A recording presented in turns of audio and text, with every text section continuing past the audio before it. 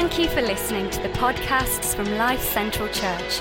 For more information or to visit one of our locations, go to lifecentralchurch.org.uk. If you've been with us the last few weeks, if you've been tracking with us, we are looking at You're Not the Boss of Me. And the big kind of question has been this: how to say no to the emotions that compete for control. And how many of you know we've looked at various emotions over the last few weeks? What emotions have we looked at? A little bit of audience participation. Envy, anger, and guilt. We've looked at guilt, envy, and anger. And we've looked at these emotions, and what we've been saying over the last few weeks is that the stuff inside of us, and what life does is that life kind of causes the stuff on the inside of us to come out of us, but it doesn't determine what comes out of us. What determines what comes out of us is what's already in us. And we had that big sweet jar, do you remember? And we said no matter how many times you shake it up, there's Skittles in it, so Skittles are coming out of it, okay? Because what's in you comes out of you.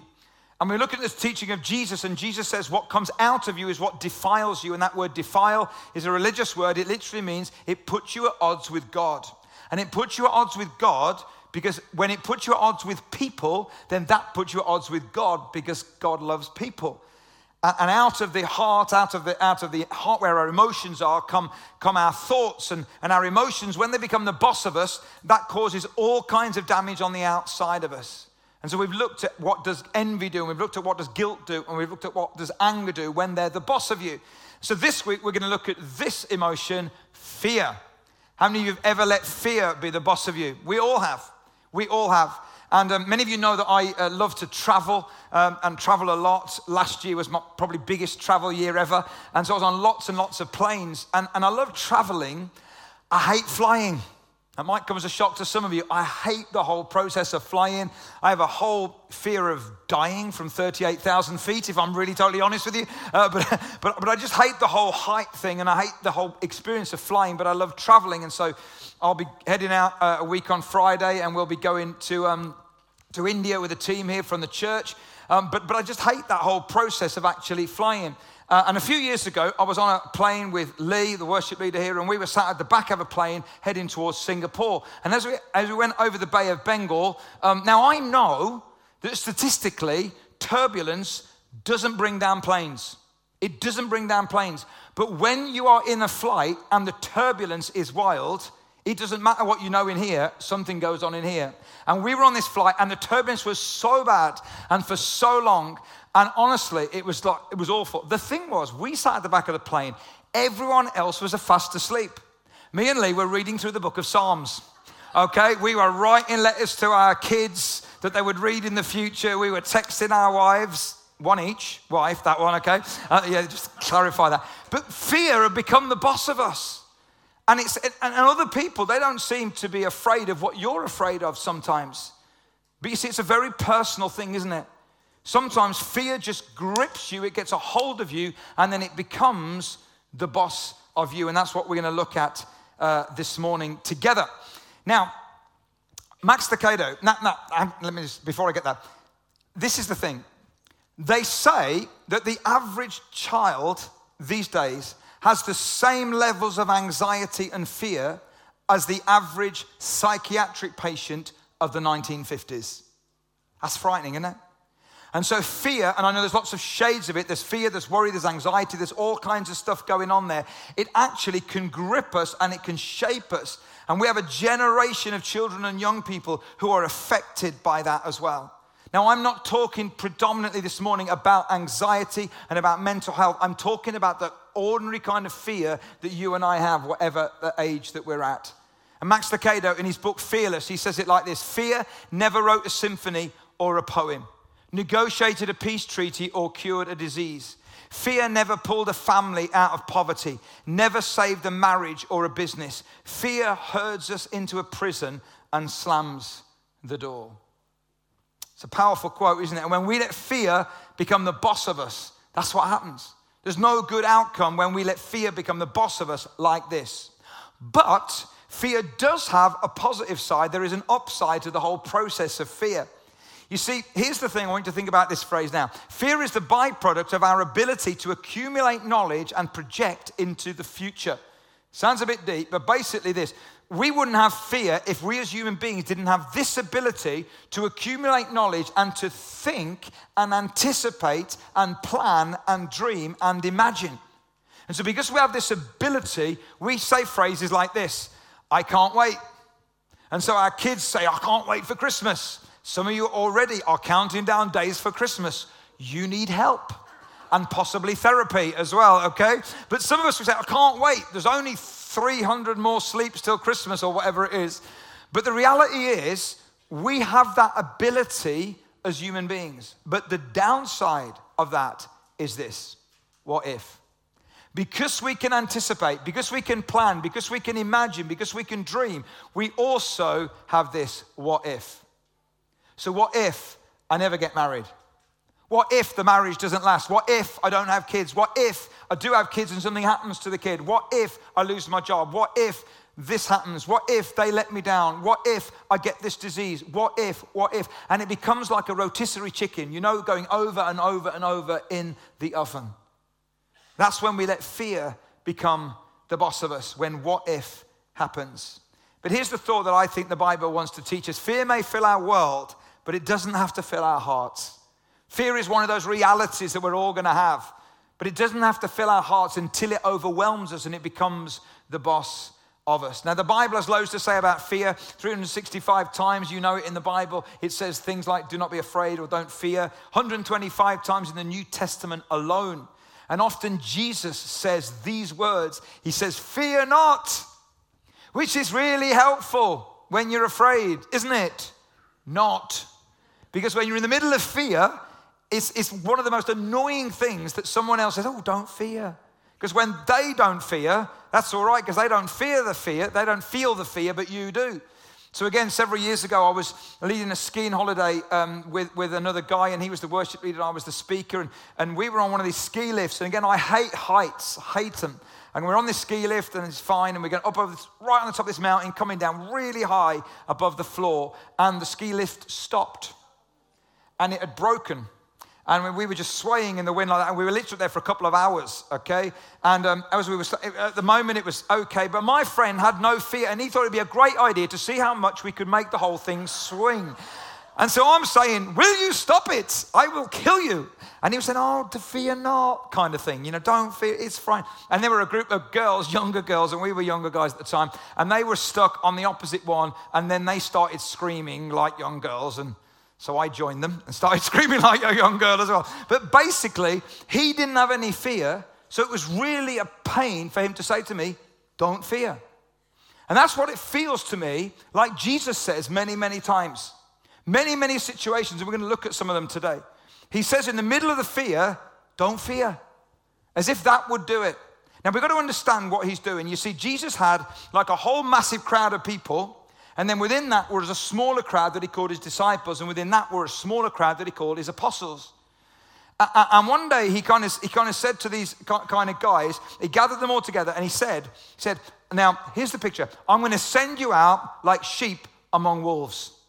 To us, that's just a phrase. To them, it was an image. They know nothing good happens when you send a sheep out among wolves. All that happens at the end of that is there's a lot of mess, wool, and hooves. It's messy. And Jesus says, I'm sending you out like sheep among wolves, and here's what I'm sending you out with. Don't be afraid. That's like that fella saying to me, hey, don't need to fear. No, I really do. And then what Jesus does is he takes them on a field trip to bring the teaching home. And here we go. Matthew chapter 8.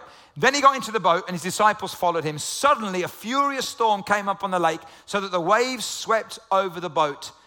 But Jesus, annoyingly, was sleeping. Suddenly, a furious storm.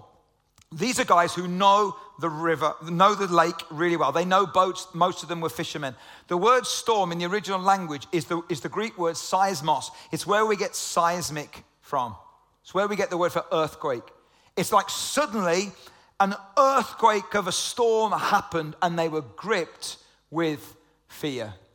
Our friends out in Albania, as you know, had an earthquake on November the 26th last year. It was the biggest earthquake for loss of life in the world in 2019.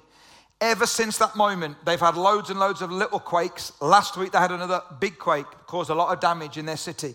Every time they have a quake, they're reminded of the fear they had on that first night.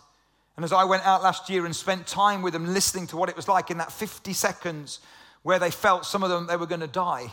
And many people did die in their city, horrendously. And that's something of the fear that these guys are feeling when they're on the boat. But then it says that the disciples went and woke him, saying, Lord, save us, we're going to drown. Now, how do you think they woke him? Now, in the middle of a storm that's really loud, it's really noisy, they didn't go, Jesus, could you wake up? They went and they shook him, and they yelled at him, and they woke him up. And I think as they woke him, I don't think they say, Jesus, do you know anything about the meteorological systems in this part of the world? I don't think they said that. They woke up, they said, do something. And interesting, in Mark's gospel was dictated to Mark by Peter. So these are Peter's words, really. Literally, this is what they said. Don't you care? You see, when you're in the middle of fear, and I'm in the middle of fear, it corrodes our confidence in God, doesn't it? And so we say to God, God, don't you care that this is going on in my life? Don't you care that this is happening right now?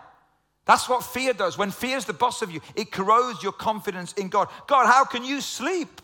How can you close your eyes when my eyes are wide and wide like this? How can you do that? Don't you care? He didn't speak, just said this. He replied, you have little faith. He didn't speak about the storm. He says, you have little faith. Why are you so afraid? It's really annoying. So what do you mean, why are you so afraid? Look at the storm we're in. Look, I'm shouting at you, Jesus. Like the wind in my hair, and it's all everywhere. What do you mean, why am I so afraid? Then look what happens next. Then he got up and rebuked the winds and the waves, and it was completely calm. See, what God doesn't do is God doesn't panic. Don't you love that? You do. I do. We do. God doesn't. God didn't panic. God just got up and did his thing. And you see, what happens for us is that when fear becomes the boss of us, when we lose control, so what we do is we often reach for something that gives us the illusion of control. So when you and I are in fear and fear's the boss of us, we'll reach for the bottle, we'll reach for the pills, we'll reach for the fridge, we'll reach for the shopping, we'll reach for the internet, we'll reach for the porn, we'll reach for the clothes, we'll reach for something that will help us feel that we're in control. But what Jesus did is he didn't panic. He just got up and he spoke, and the storm stopped. And then this is what happens. This is amazing. The men were amazed and asked, what kind of man is this? Even the winds and the waves obey him. In Mark's version, it says it this way around. In Mark's version, they were terrified and asked each other, who is this? Even the wind and the waves obey him. The original word, that word terrified in Greek, the way it's written is, they feared a greater fear. Isn't that amazing? So when Jesus got up and put the storm down, they were like, whoa, we were fearful of the storm, but now you, Jesus, you are the one who can overwhelm the thing that's overwhelming us. And they feared a greater fear. I think that's amazing. It's a little bit, for a fleeting moment, their confidence in Jesus overwhelmed their fear. That's our prayer for you guys today.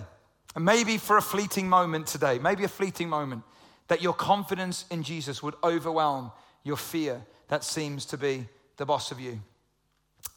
Problem is, it doesn't last, does it? So we go on in Matthew 10:28, where Jesus says this, don't be afraid of those who kill the body, but cannot kill the soul. And he says, you're frightened of the wrong things. Don't you remember the boat? There's more to you than meets the eye. And then he goes on and says this, rather be afraid of the one who can destroy both soul and body in hell. You see, sometimes he says, guys, you're afraid of the wrong things. You're afraid of the things on the surface and the body things and the things that can kill your body. And that's a big deal, but there's a bigger deal than that. There's more to you than meets the eye. And then he brings it into land, and this is beautiful. Are not 2 sparrows sold for a penny? Yet not one of them will fall to the ground outside your Father's care. And even the very hairs of your head are all numbered. So don't be afraid. You are worth more than many sparrows. Now, we don't understand the context of this.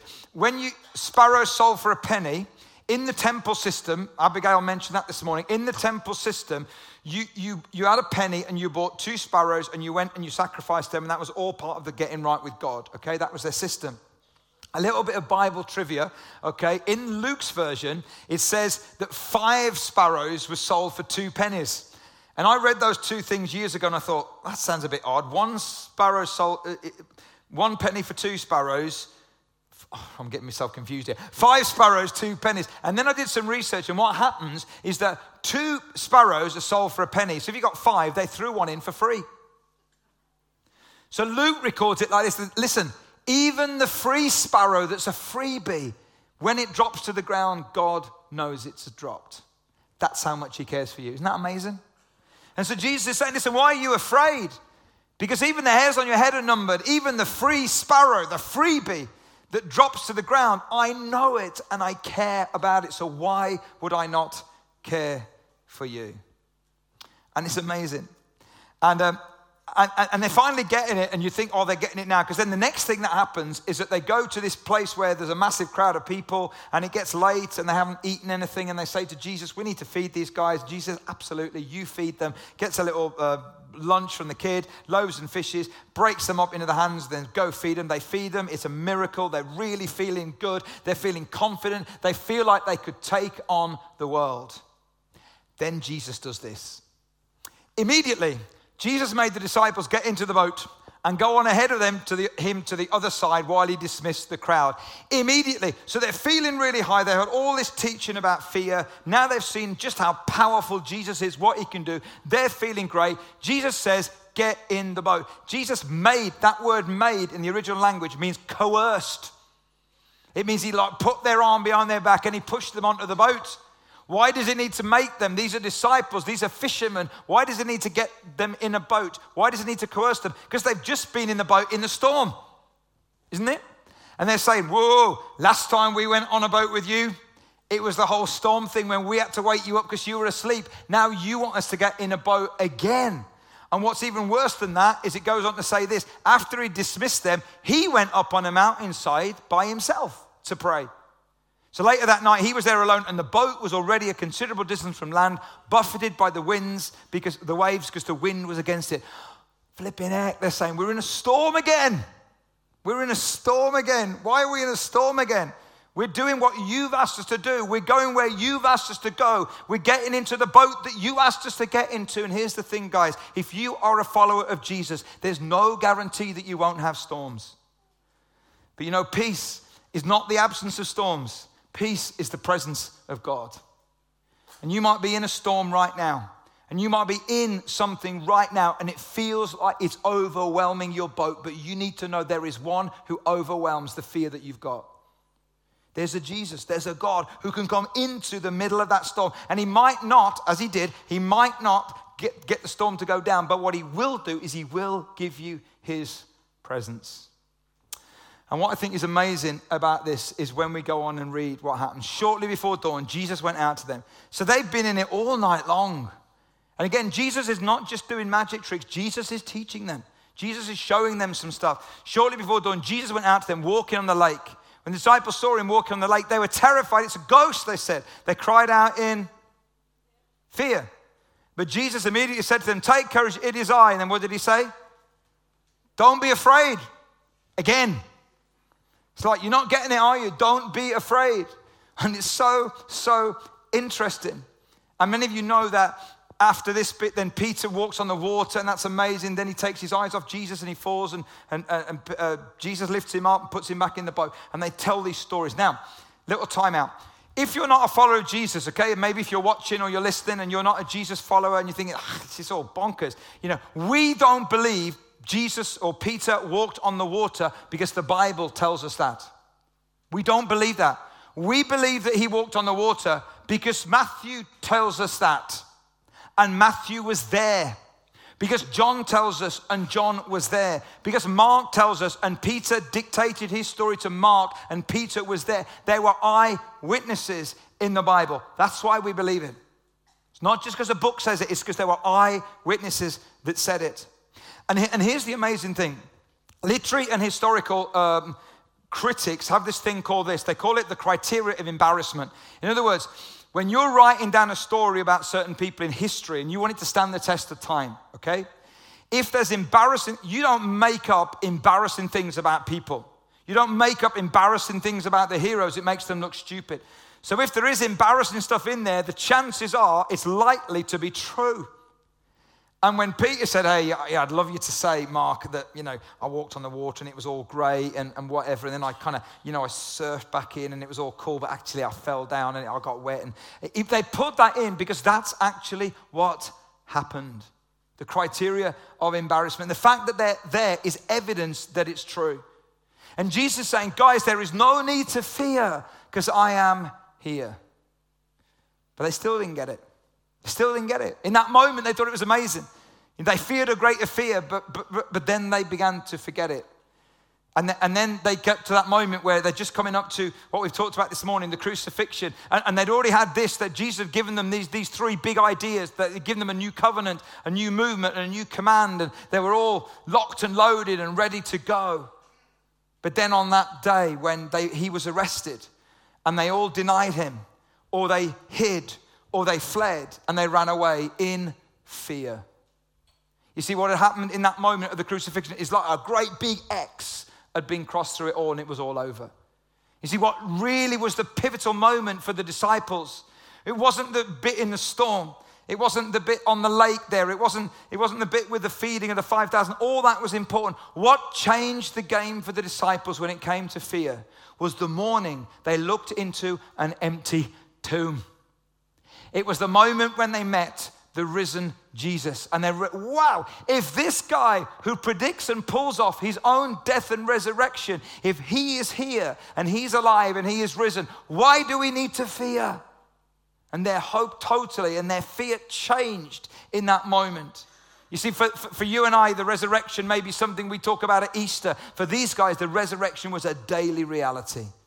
And it literally changed everything. And here it is. They feared not, fear not, changed the world. And what changed the world for those early disciples, yes, of course, the coming of the Holy Spirit, but it was the way that the resurrection produced within them a sense that if Jesus can rise from the dead, why am I afraid of this? And actually, when I know his presence in my life, even though I've got something to be afraid of, I don't need to fear. I don't need to fear. Amazing. They willingly changed the world. They willingly faced down their fear. All the disciples, the apostles, apart from John, all died for the reality of the person that they said that they'd see, including the brother of Jesus. As we said last week, if your brother can convince you that he's the savior of the world, there's got to be something in that. And here's the amazing thing. In the 2nd century, a guy called Gallienus, Claudius Gallienus, was a Roman doctor.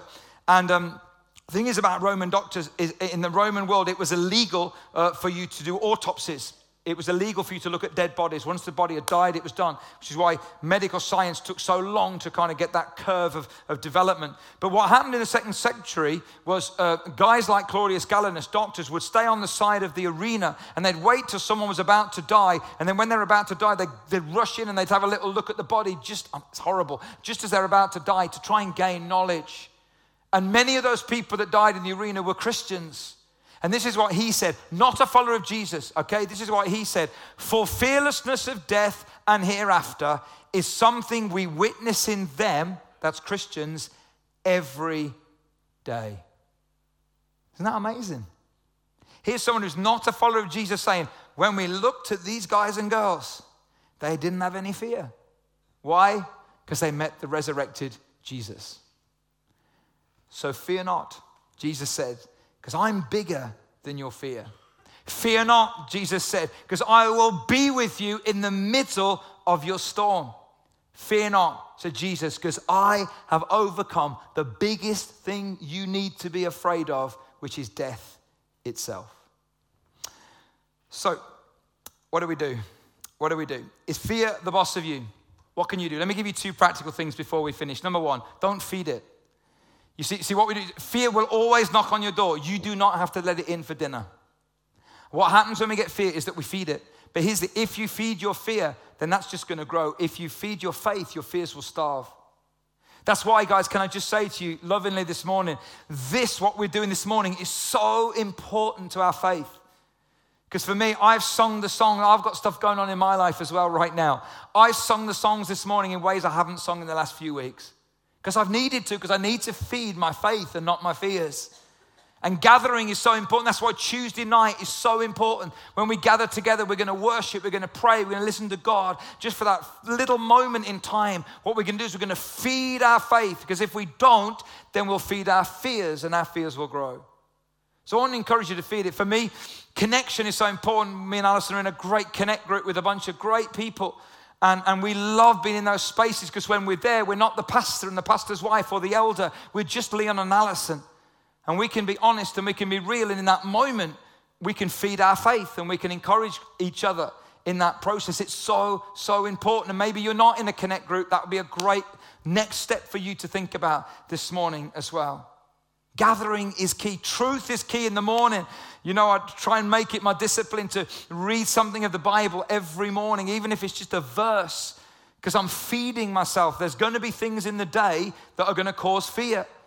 But I need to feed myself and be ready for that. And if you've never done that, then I want to encourage you to go to something called YouVersion, which is, how many of you are on YouVersion? Okay, a few people. It's really brilliant. YouVersion is amazing. And there's loads of plans in there. You can just click onto one on your phone, or on your iPad, on your laptop, and you can get a few verses in the day, some thoughts, and it will feed you. It will feed you at the start of the day. Feed it. So important. But not only feed it, but there comes a point where, number 2, you have to flip it. And for me, that's like, okay, here's my fear that I'm holding. I don't want to hold on to this. I want to flip it. I want to put it into the hands of the one who asks me to do that.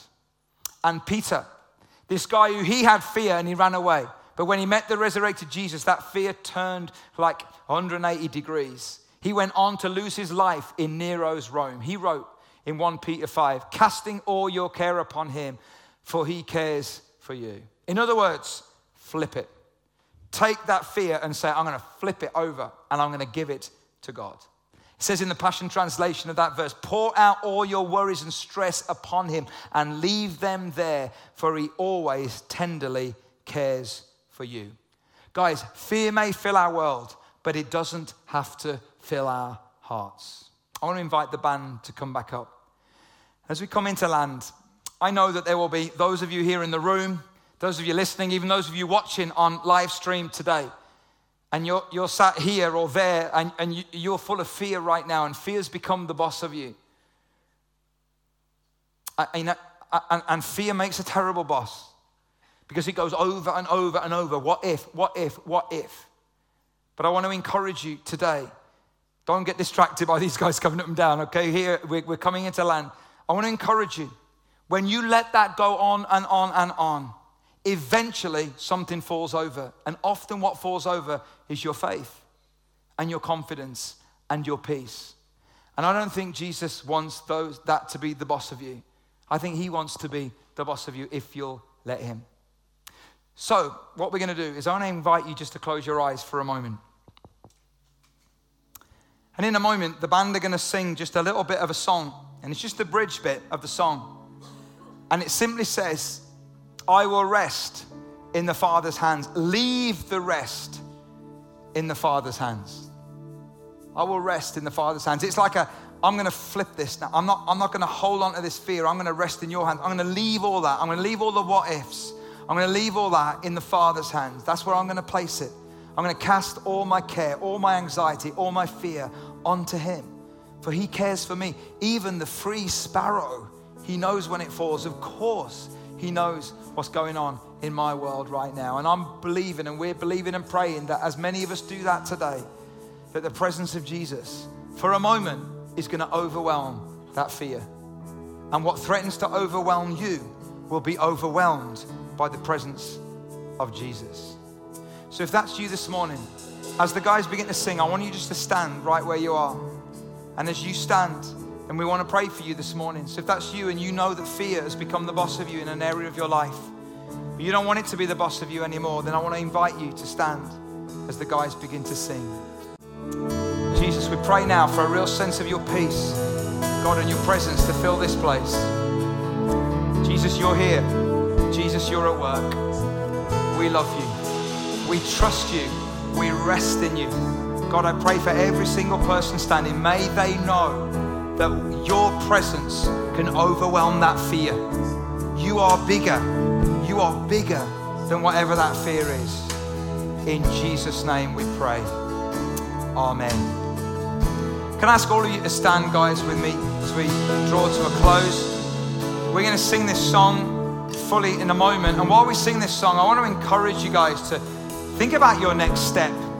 You've got that next step card on your seat. Think about your next step. You know, the last few weeks, people have ticked that to get baptized, to find out more about faith, to join a connect group, to get involved. They've taken the next step. And maybe you've been with us for a long time and you've never really taken that next step. We'd encourage you to do that. And so in a moment, we're going to take up our offering as we finish. We're going to sing this song. And as the offering comes around, if you want to fill in that connect card and on anything at all, then just fill that in and just pop it in the bucket along with the offering.